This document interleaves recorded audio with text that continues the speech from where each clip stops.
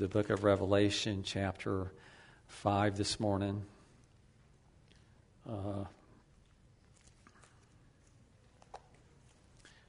Just remember the things that we studied last week, that John has had this vision that is given to him of the throne room that we would call the heavenly throne room. But I want to remind us this morning that what we're talking about here is not the center of the universe. As you read a lot of the commentaries, they talk about the universe. That's not what we're talking about. We're talking about what we would call the heavenly or the spiritual realm. In other words, it's a realm that exists. It's just as real as the one that we ourselves live in. We don't perceive it, except maybe on special occasions. Maybe God would give us the ability to perceive some of these things. But normally, these things are beyond our comprehension where we are right now, but they are real. Basically what you will get from chapter 5 is what's going on here is worship. We've seen this already, that these 24 elders that are on these 24 thrones around the throne of God, that they fall down regularly before Him, and they cast their crowns at the base of the throne, and they worship Him. We've talked about the 4 seraphim that are there that are tending God, these heavenly beings that sound like something from a sci-fi movie or a book. Are ministering to Him continually, and they're worshiping Him continually. And what we're going to find today is the expansiveness of that worship increases. It gets bigger and bigger and bigger by the time we get to the end of chapter 5. But we're going to be beginning with verse 1 in chapter 5 this morning. And I saw the right hand of Him who sat on the throne, a book written inside, on the back, sealed up with 7 seals. And I saw a strong angel proclaiming with a loud voice, "Who is worthy to open the book and to break its seals?" And no one in heaven or on the earth or under the earth was able to open the book or to look into it. And I began to weep greatly because no one was found worthy to open the book or to look into it. And one of the elders said to me, "Stop weeping. Behold, the Lion that is from the tribe of Judah, the root of David, has overcome so as to open the book and its 7 seals."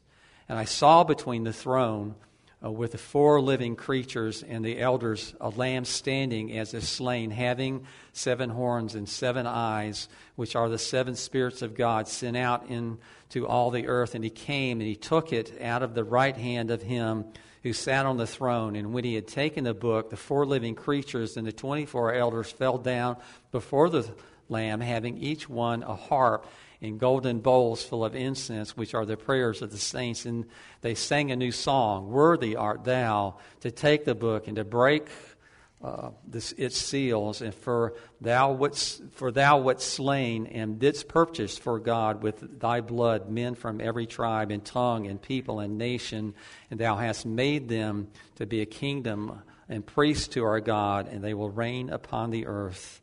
And I looked and I heard the voice of many angels around the throne and the living creatures and the elders, and the number of them was myriads of myriads and thousands of thousands, saying with a loud voice, "Worthy is the Lamb that was slain to receive power and riches and wisdom and might and honor and glory and blessing."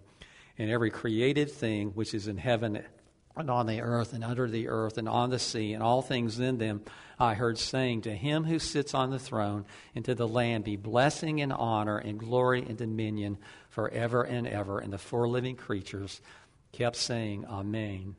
The elders fell down and worshipped. So we understand that the one that he sees sitting on the throne is none other than God the Father, right? Jesus is very much in the forefront, and we've seen that in every chapter up through chapter 3. But in chapter 4, Jesus doesn't really appear. When we first hear of this vision of the throne room of God, there is no mention of the presence of Jesus. Now remember this, that Jesus had said to John, "Come up here." In other words, come up to where I am. So we need to understand the Son has been here, but he just has not been that obvious. And what we're going to find in chapter 5 is this sudden and dramatic appearance of Jesus into the heavenly throne room and the worship that takes place as a result of that. John looks and he sees in the right hand of him who sat on the throne a book. Some translations say scroll. I think probably scroll is what it probably ought to be. The Greek can be interpreted either way, but at this particular time in history, books were not very much known. That scrolls were the thing. And there's arguments you can give one way or the other. But I would say to you this morning, it doesn't really matter if it was a scroll or a book. What matters is who the author of it was and what the content was. So we're not going to spend a lot of time talking about this.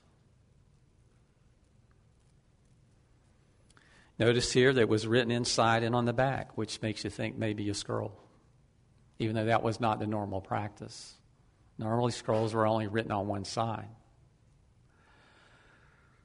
It could speak to the fact that there was just a huge amount of information contained in this scroll, that there was not enough writing room on one side, that it required both sides of it.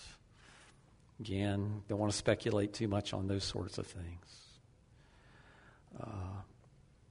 It is sealed up with 7 seals.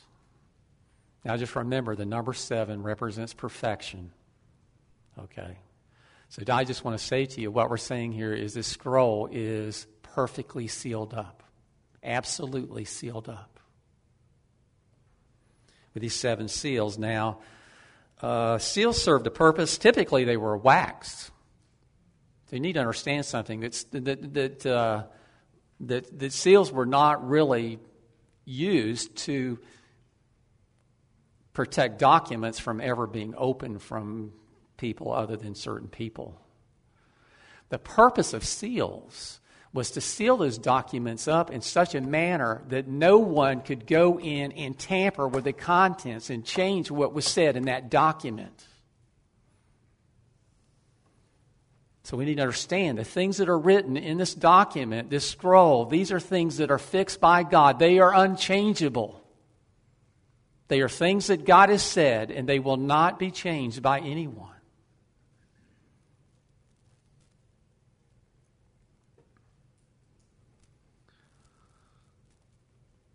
I saw a strong angel proclaiming with a loud voice. Now it's interesting here. It says an angel of either strong or powerful or mighty angel. In other words, this angel stood out from all the other angels, being described as powerful.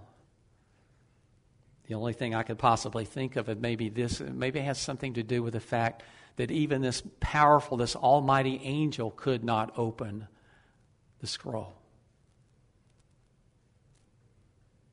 There is something that is necessary to open the scroll that God has written. And I want to say this too, that we need to understand something, that God the Father has this, which is indicative of the fact that He possesses it as His. And we have every reason to believe that He is the author of it as well.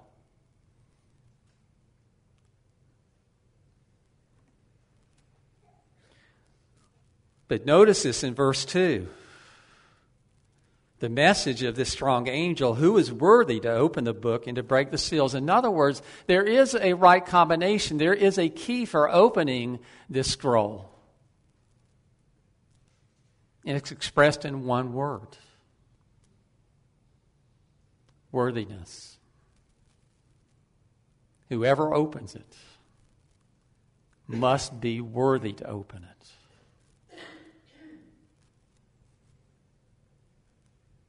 No one found among men or even of angels could open this book.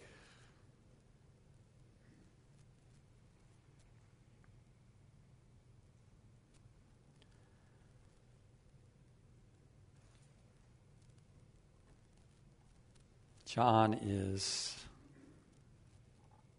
brought to tears by that prospect. And I want you to know something. He wasn't just weeping. He was crying vehemently.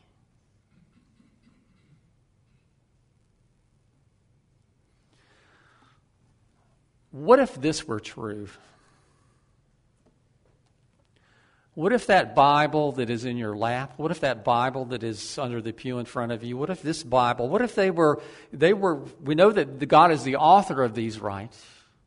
We know that the Bible is very important, has very important information, and we need to realize that this is one of the things that distresses John so much, is he knows it's really important. And he wants desperately to know what it says. What if you and I knew that the Bible was the Word of God?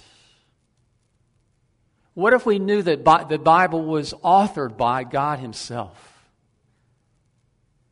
That on every Bible that you had ever seen, there were seals on it that prevented it from being opened, that it was locked closed.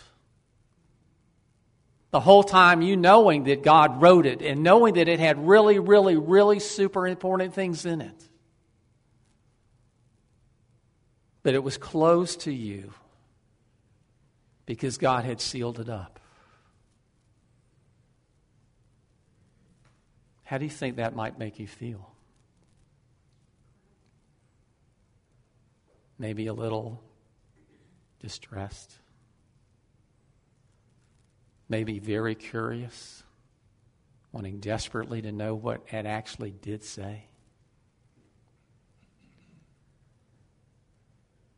It might even bring us to tears. Thankfully, that's not true for the Bible.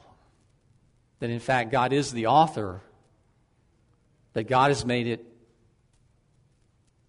open to every one of us.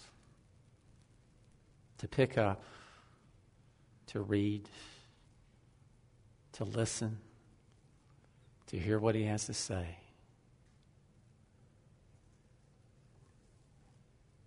Maybe we should take advantage of that and not take it for granted. Because God didn't have to do that. He didn't have to say anything. He didn't have to do anything. But He has given us a very great gift, a very great privilege. And that is to read what He has to say about just about everything. Let's not take it for granted. Let's take advantage of it.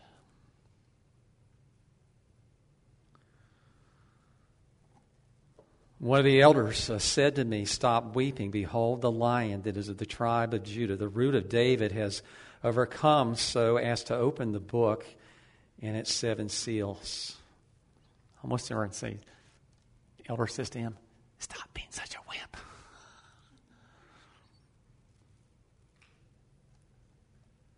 Stop weeping. Because there is one that can open the book, that can break those 7 seals. But remember this, there is one and there is only one. Here He's described in a number of different ways. The Lion of Judah. If you think back to Genesis chapter 49, this was the blessing of Jacob upon his son Judah, that he would be the line of the kings, and the scepter would never depart from between his knees. We know that this line of Judah is Jesus. One of the reasons that we have the genealogies for Jesus in the gospel is to demonstrate to us this clear, unbroken line of descendancy from David all the way down to Jesus. That Jesus is that Lion of Judah. That Jesus is the fulfillment of Jacob's prophecy.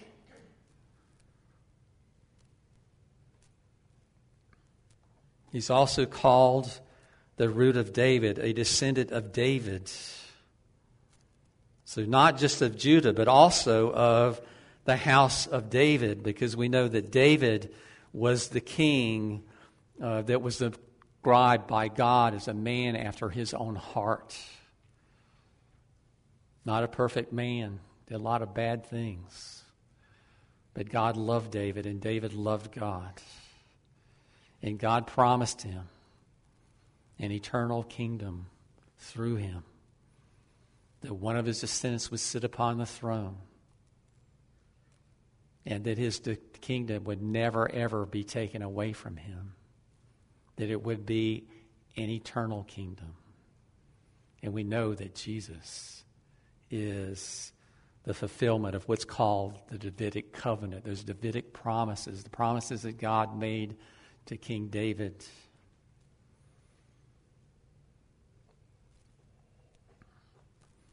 He is the one. He is the one and only one that is able to take the book and break the seals and make the contents known.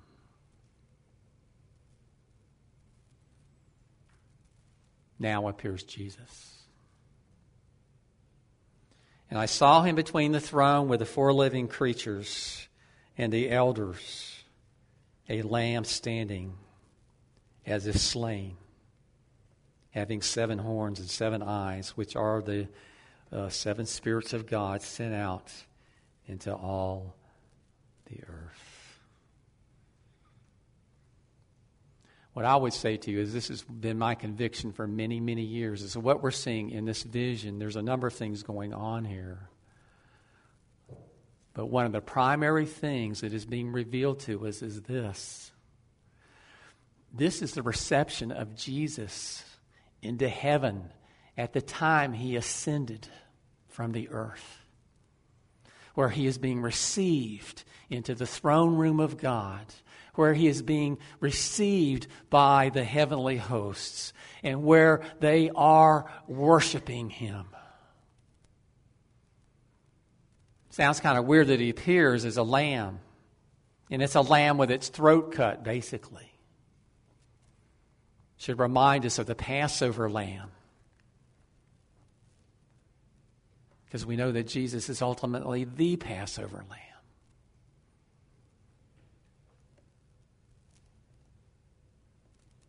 Isaiah chapter 53 talks about Christ coming as a lamb led to slaughter. So this picture of Jesus did not really surprise us. This is kind of an unusual depiction of Jesus. But it should not surprise us at all.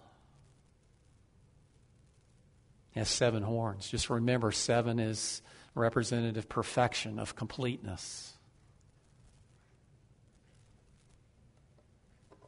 If you look at the book of Daniel, you're going to find there that horns very often represent kingdoms. And so what I would say is, it would be speculative to some degree, but maybe what's being demonstrated to us here is this, is that his kingdom is a perfect kingdom. It's an absolute kingdom. It's the complete kingdom. It's the kingdom of God.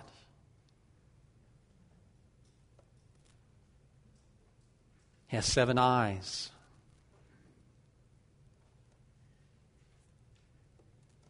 Which are the eyes, are the 7 spirits of God. So it tells us, what are the spirits of God? Well, we studied the 7 spirits of God back in the very beginning, and it seems pretty apparent that it's a reference to the Holy Spirit. That this lamb that was slain is greatly endowed with the Spirit of God.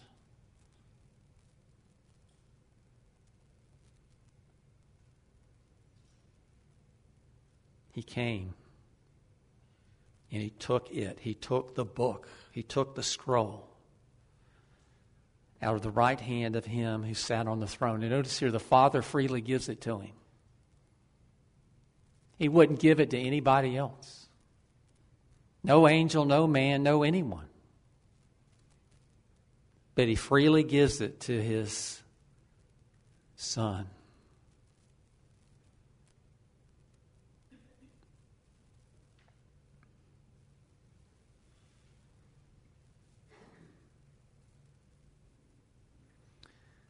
when he had taken the book, the 4 living creatures and the 24 elders fell down before the Lamb.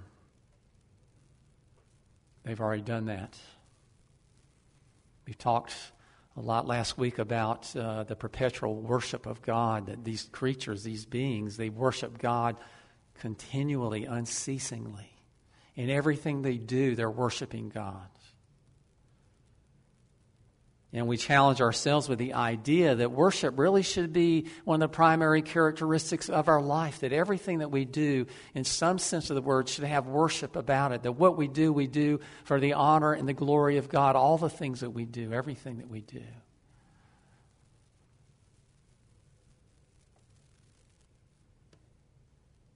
So they're worshiping. But notice here, well, first of all, for the Lamb to take the book from the Father, he had to approach the throne. So, originally he appears suddenly here between where the elders are and the throne.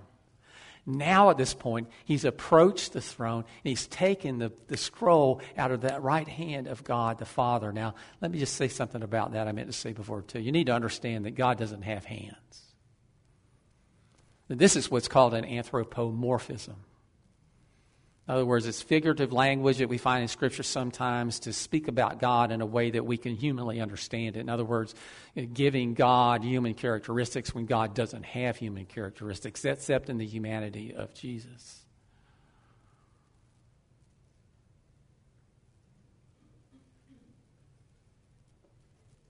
But the Lamb comes and he takes the scroll. And what I would say to you, too, is there's a lot more going on here.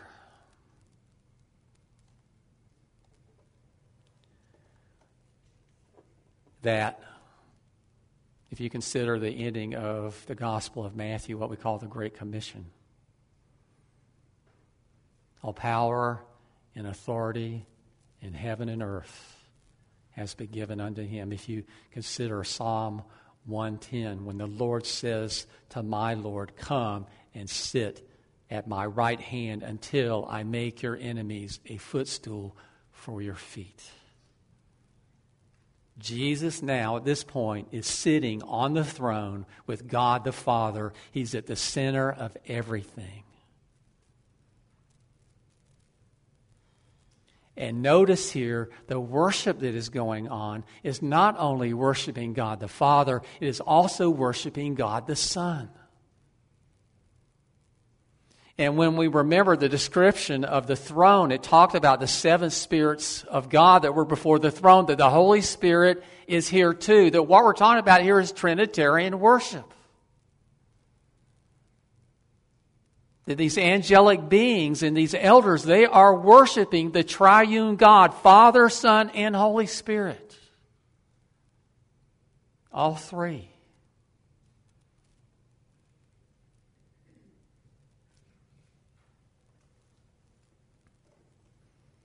And these elders, they're having, each one of them, a harp. And if you know anything about harps, very often they're used.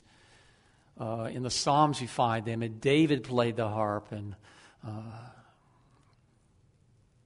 very often when we think about harps, we think about some people might call it the instrument of God.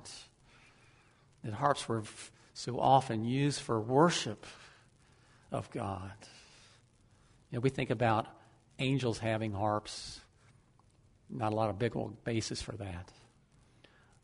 Have you ever heard a harp played? The harps that we're talking about in the Bible are very different than the ones we have now. You need to realize that they didn't have all the strings that the harps that we have now do. They had 8 or 10 or 12 or 20 strings, not 50 or 60 or 100 strings. There's actually a lady that we know that plays the harp, and I've heard the harp played one time, I think, in my whole lifetime. And it really is an amazing instrument. But I was thinking the other day, there are a lot of people who believe that the piano or the organ are the ordained instruments for using in worship services. Have you ever thought about this? That a piano basically is almost like a harp that's been turned on its side. Very similar to that. a stringed instrument that is utilized in the worship of God. But each one of these elders had a harp, and they also had golden bowls full of incense. Now, that should remind us of something.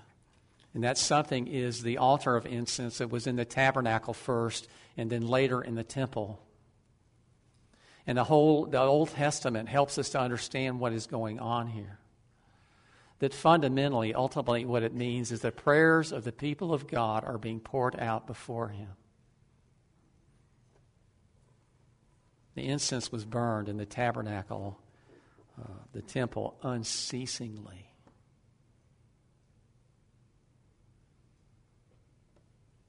The prayers of God's people, the saints.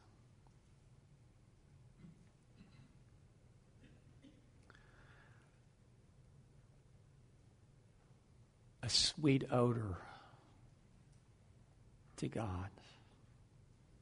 A fragrance that He loves. Have you ever thought about your prayers as such? I mean, sometimes we pray because we're told to pray, right? We do it. Sometimes we do it wrongfully. Sometimes, other times we do it rightfully. Sometimes we do it for the wrong reasons. Sometimes we have absolutely wrong approach in doing it. We do it out of drudgery. We do it because we have to do it, or some other wrong reason for doing it. And let me just say, if we ever pray and our heart is not in it, we don't really mean what we're saying. We're wasting our time. We're spitting in the wind. That prayer is all about God. Prayer is all about getting focused on God. And it's not just about asking Him for things. I think a lot of people believe that the whole purpose of prayer is to ask God to do things, to ask God for gifts. And that's certainly part of it. But what you would find is most of the prayers that are in Scripture are not like that at all. What they are is they are prayers of worship. Prayers that have the design of worshiping God. At their very central meaning.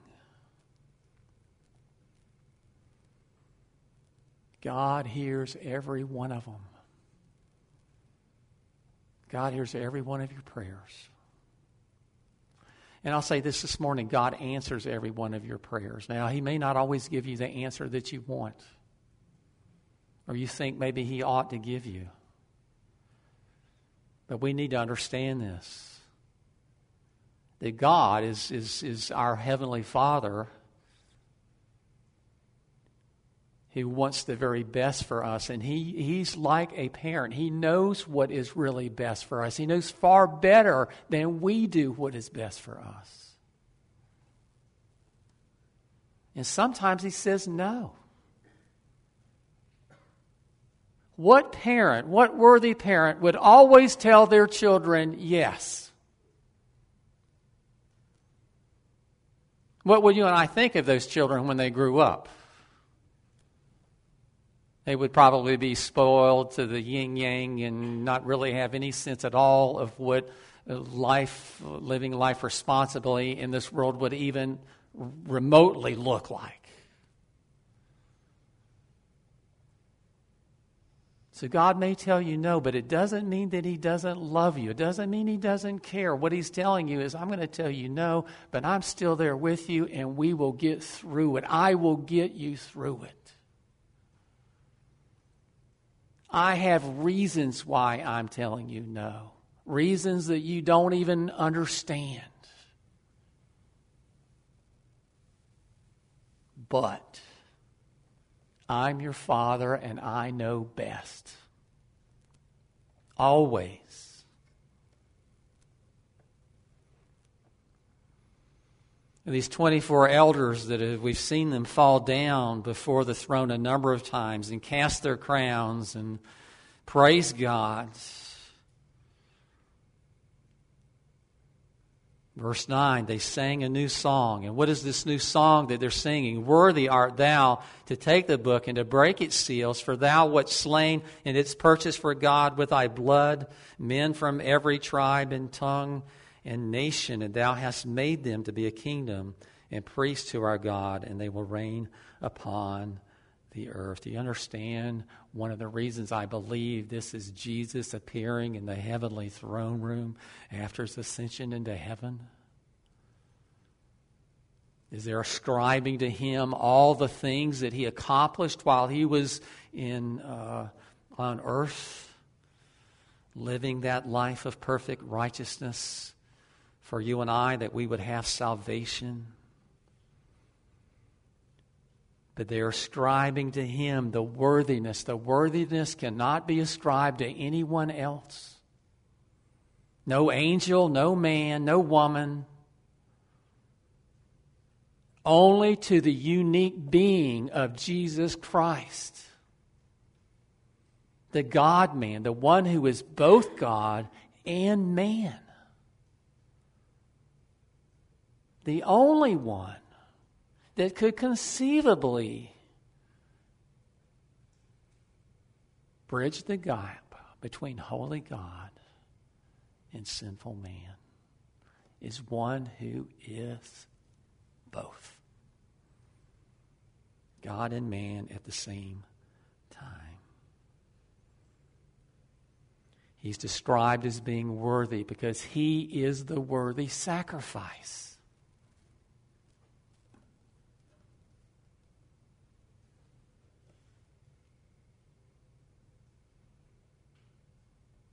And that sacrifice was made for us.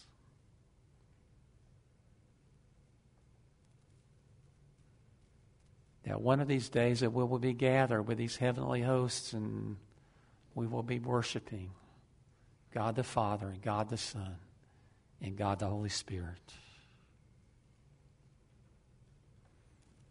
He's worthy to take the book. He's worthy to break its seals, and he's the only one who is. Why?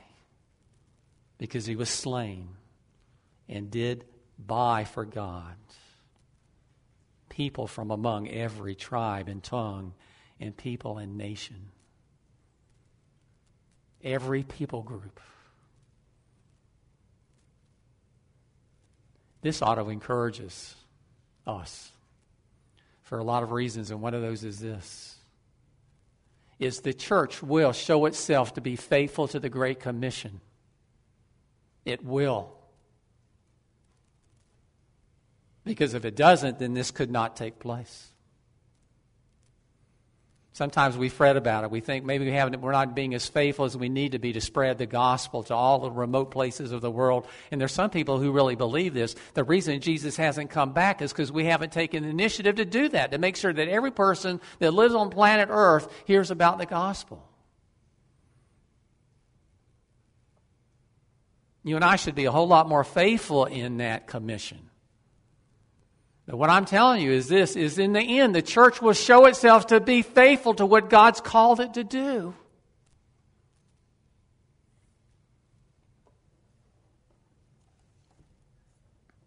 Because there are people there represented from every tribe and tongue and people and nation. Every one. Sometimes called the church universal. Church that exceeds every barrier that humankind would put between people. Bringing them all together in one common group. The group that we call the Church of Jesus Christ. He looked and he heard the voice of many angels around the throne and living creatures, and they're saying the same thing, that worthy is the Lamb, described as myriads and myriads. What it basically really says is 10,000s of 10,000s. So many angels you can't even begin to count them. And what are they doing? They are joining with those four creatures, those heavenly creatures, and those 24 elders, and they are worshiping God the Father and God the Son and God the Holy Spirit.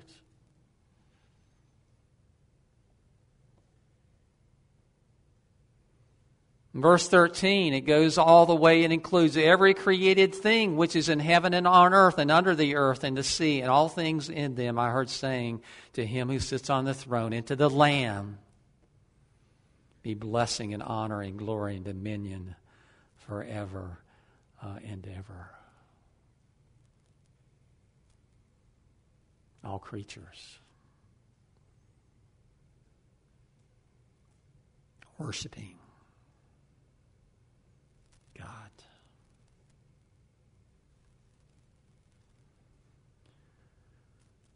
Doesn't mention it here, but there is a place where there is no worship that goes on. And we call it hell. Jesus calls it hell.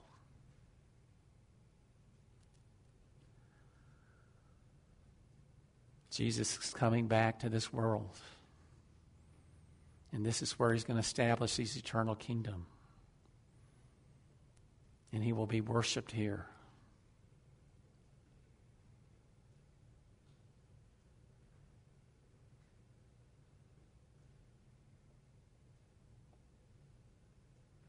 God is worthy. He is worthy of absolute devotion. He is worthy of praise. He is worthy of glory. He is worthy of every good thing we could possibly give to him.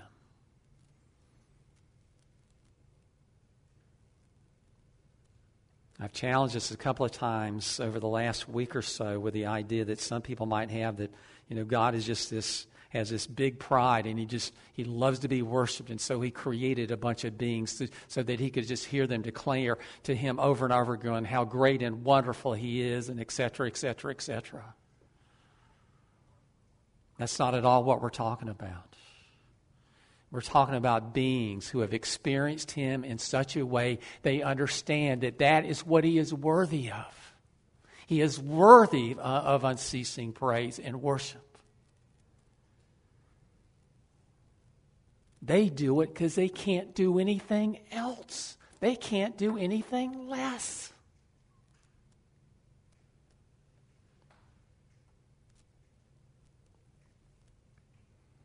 The four living creatures kept saying, Amen, or Amen,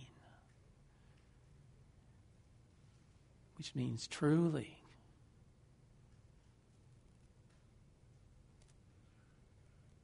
How often do we say that word without really thinking about what it means? I mean, how many times in your life have you ever said a prayer without ending it with Amen? You understand what you're saying? When you do that, you're saying, may these things truly be.